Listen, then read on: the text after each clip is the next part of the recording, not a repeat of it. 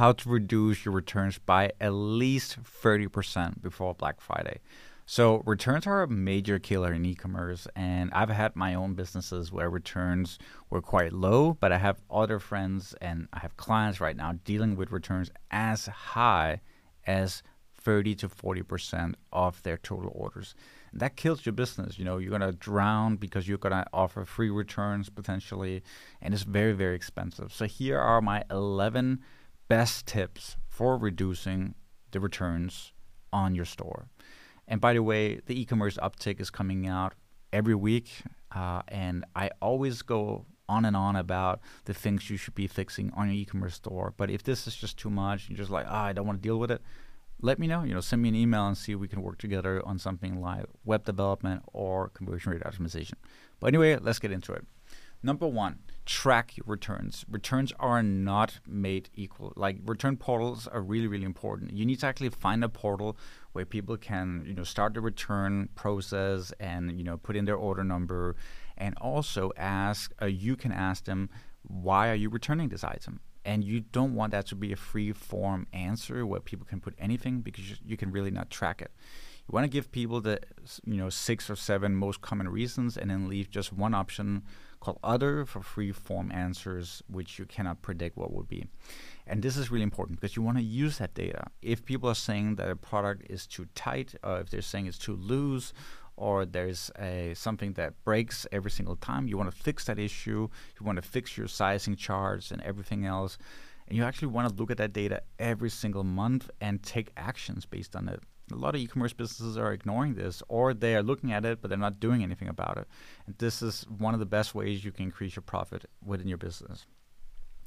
Number 2, add a clickable element on your product pages. And when I say clickable element, I mean in the product gallery, at the very top, you probably have a model using the product, or if it's fashion, definitely a model is going to be showing off the product. And what you can do here is you can create a little button. When you click on it, it will showcase exactly what size they're using, how tall they are, maybe weight if that's relevant, whatever it might be. And people just find it easier to pick the right size based on what the model is using, because they can kind of compare their own shape and height based on that model they're seeing. So that's really, really important. Number 3, sizing charts are not all made equal. They're super complicated. Nobody likes to read sizing charts, and often it takes quite a while to figure out what your size is. Even worse, if you are, say, a boyfriend or a girlfriend and you're buying to your spouse or whatever, it's very difficult to find measurements for something you're not used to. So what you want to do is create a little guided tour where you tell the tool specifically how tall you are, your weight, your dimensions, and it'll spit out a size in the end. So it's like a fit finder app. And if you go on Shopify App Store, you can find tons of apps that can help you do this. It's not very complicated. And it can even ask you questions like, do you prefer, a tight fit, or do you prefer a loose fit, or whatever it might be. You can, again, tailor it to whatever you're selling. But it will really help you with the sizings. And I think this is something that will instantly increase your conversion rate. So people find it easier to find the size. They will buy more products, right? But also it's going to reduce your returns massively. So I definitely think this is something to implement as soon as possible. Number 4 is introducing final sales items in your store. When I say final sale, it means what it means. Basically, there are no returns, and they accept the product as it is, but they get a hefty discount. And a lot of stores are just not doing that. They're not advertising final sale items. They're not using it. They think it's great customer experience if they can return whatever you want. But the truth is, the logistics and economics, they don't really work out if you have to take back items that are discontinued, or if you just wanted to offload stock, you have to put it as final sale. This will severely reduce returns, and people are okay with this because they're getting a massive discount. So this is definitely something you want to implement in your store right away. the sixth most important thing, or actually the fifth most important thing, is setting up rules for your returns. If it's too easy to return things and there are no rules at all, like let's say you don't talk about how that the labels need to be intact, the packaging needs to be intact, the product needs to be completely mint condition. All these rules are super important, and if you don't mention that clearly, then people will expect they can return the item even after using it for 2 weeks and it's dirty and it's washed and so on. You definitely want to say that the item cannot be used, cannot be washed. I've had my own e-commerce business, and you can literally smell when somebody have washed the item and then returned it. It needs to come with the original packaging, original labels, so that you can sell it again. And you cannot sell an item without all these things. You need to set that up as rules, and that will reduce the returns as well. Number 6 is implementing reviews that focuses on ratings, and ratings that specifically touch on sizing, comfort, and durability. So most reviews are just, talk about your experience, and they will say, oh, I really like this color. But you actually want to make sure that, especially if you're fashion focused, that it talks about the sizing and the comfort and durability. And they should rate this from 1 to 10 or 1 to 5. How true is this product to the size? And they will say true to size, or runs small, or is super loose, right? Now, what will happen is people can navigate down to the reviews and see how people rated this specific product on size, comfort, and durability. And then they can see, okay, sizing, it says it runs small. Okay, I might size up. Comfort, okay, it's sort of high here, so that's great. Those kind of things are really, really important for people, and you just want to make sure that you put that in, and that's especially useful for fashion brands or for anything that comes with sizing, where the fit is just essential, right? Number 7 is focusing on offering product exchanges instead of product returns. And actually, it's astonishing to me that no one is thinking about this, because everyone wants a good return policy. But what about offering exchanges? Somebody returns a pair of tights. Why not offer a new pair or offer something else in your store?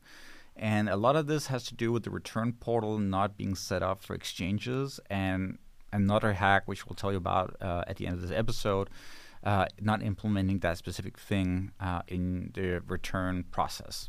But basically, if you can get someone to exchange instead of return, you just recovered a sale, and that is always going to be worth it. So offering exchanges is extremely, extremely vital for your business to succeed and be profitable in the end.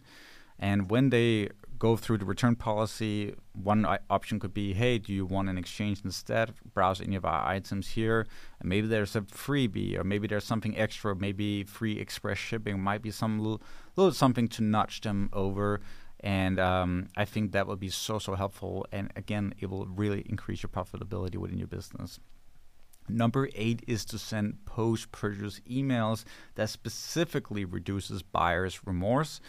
And that is super important. And again, it's neglected. It's all about sales, and maybe a bit about the founder story or something like that. But talk about the specific product. Talk about care instructions. Make them excited about trying it out and other things like that. You should actually reduce issues that like common issues that kind of leads to returns. So you should have an FAQ that kind of addresses those things. And that is, for example, care instructions, washing instructions, and other things like that will help quite a lot. For example, one thing could be that after washing, it's going to get bigger, or after wearing it a little bit, it will expand.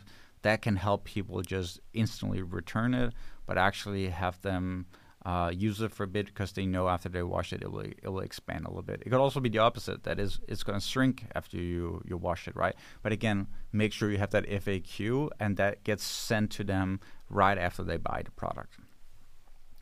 Number 9 is segment out the wardrobers. And the wardrobers are the ones that buy products and exchange. Not even exchange, actually. They return it. They don't even want to buy anything else, or they might exchange it and say, you know what, I'll continue this loop of trying a product out for weeks and then exchanging it. And they, you know what they're doing? They're wearing the product and then they're exchanging it so they can get a new product. So it's always a new. And those people you need to deal with because they are not spending any money.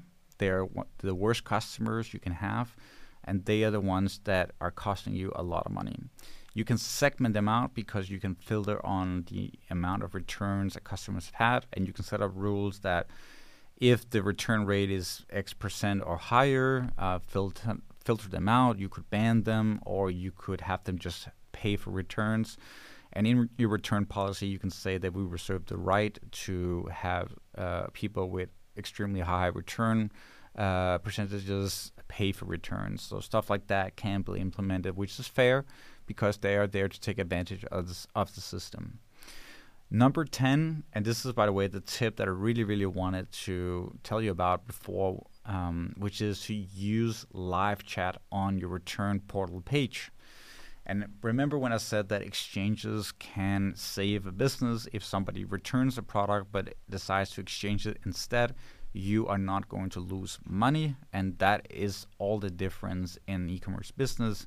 Now, the way to really get that up is to make sure that on the returns page, when they're starting the process, a live chat pop-up will appear on the screen, and someone will actually live chat with them and ask them if they would be interested in an exchange instead of a return.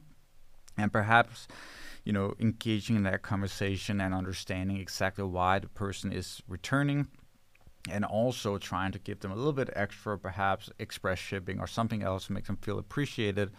That can make the difference between returning and exchanging a product. I would bet to say that you can hire chat supporters and literally measure how much revenue they are generating for the business by getting people away from a return and over to an exchange instead, right? So you can actually measure the impact of these live chat supporters, and it's going to be cash flow positive. That's 100%. So yeah. Number 11 is to optimize the speed of delivery. One of the common reasons why people return products is because they are kind of angry. They have built up buyer's remorse during the time that it took to receive the product. And if it takes longer than expected, that might be a high risk that they are now so unhappy they don't care about the quality of the product. They're just going to return the product. So optimizing the speed of delivery is really, really important. Offering faster delivery types with tracking and stuff like that, always good. Consider, instead of offering free shipping on a very slow one, offer free shipping on a faster shipping option, or at checkout, offer people to upgrade to express shipping for a very modest fee, which will just greatly reduce returns because now the product is getting there super fast and there's no time for the customer to build up any buyer's remorse. And I have a little bonus tip. I was actually not going to add this into the list because this is technically tip number 12, but this is actually a killer tip that can make all the difference in your business. And this might be a little bit surprising, but tip number 12 is to introduce a loyalty program. You might say, how is that actually going to lower my returns? Well, it is going to lower them because you can offer points for every dollar spent in the store. And if you have loyalty points that are set up in a unique way, that there are many different ways to get them, it will increase the loyalty in the store. People will want to use those credits. People will want to use the points in order to redeem them before they expire. Today, there are apps that can set up a loyalty system, and you can name your points anything. If it's a pet brand, you can call it paw dollars or whatever you might want to call it. Again, the name is not important, but the loyalty system needs to feel unique, needs to feel like you care about them. Make sure they get points on their birthday. Make sure that they can give out a few points to friends and family. But also, you should give points to people every single time they have orders without returns. So every time they have 2 orders in a row without a single return, you should offer them extra points, and that streak should increase the more they order without returns. So let's just say you give them $5 for every single order that they don't return. Maybe add in $7 or $8 or whatever it might be for every single order, and this will greatly allow people to buy more. They will come back to buy more as well. This is just such a good way to build lifetime value. And the best way I've seen this executed is on the North Face. They have a loyalty program. Go check that out on their website and see all the different things they're doing to engage with people, make sure they come back. So this is really a hidden gem when it comes to reducing returns. Add in that loyalty program and add in bonus points for every single order they have without returns. That will really, really help quite a bit. Anyway, those were my 12 tips. I hope they were useful. I have seen them implemented in my own stores. I've seen them implemented through our clients, and they make a massive difference. And I think the best result we ever saw was a 50% reduction on returns within the store, right? So that is just a game changer. Anyway, if you found this useful, please go ahead and rate this podcast episode, because it does take time to produce them. And if you have any tips or you have any questions, or you just want to work with somebody like Purple Fire, like myself, you can always email me at daniel@purplefire.io, and we can have a conversation about if it makes sense to work together. Anyway, that's it for now. Talk soon.